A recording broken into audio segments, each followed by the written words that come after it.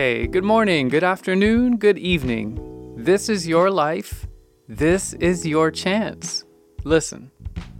The word for today is ugly, and it's being put out to pasture. If you've ever been called ugly, you know how devastating it is to have your features judged to be unattractive. Let's retire this unkind and unhelpful word. Today's concrete challenge is to call someone or something beautiful. When's the last time you used that word? See, the magic of beauty is that we can find it in almost anything when we're looking for it. If you want a more enchanted and enjoyable experience of life, look for and label beauty.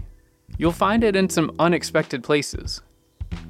Let me know where you found beauty at concrete.win/today. Check back tomorrow for a new challenge. Until then.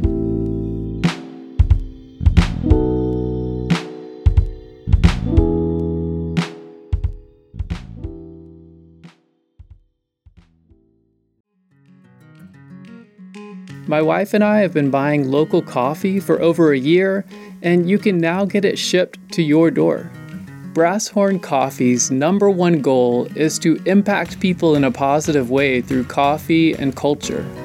They do this by sourcing green coffee responsibly, carefully roasting and brewing that coffee, and providing a welcoming space.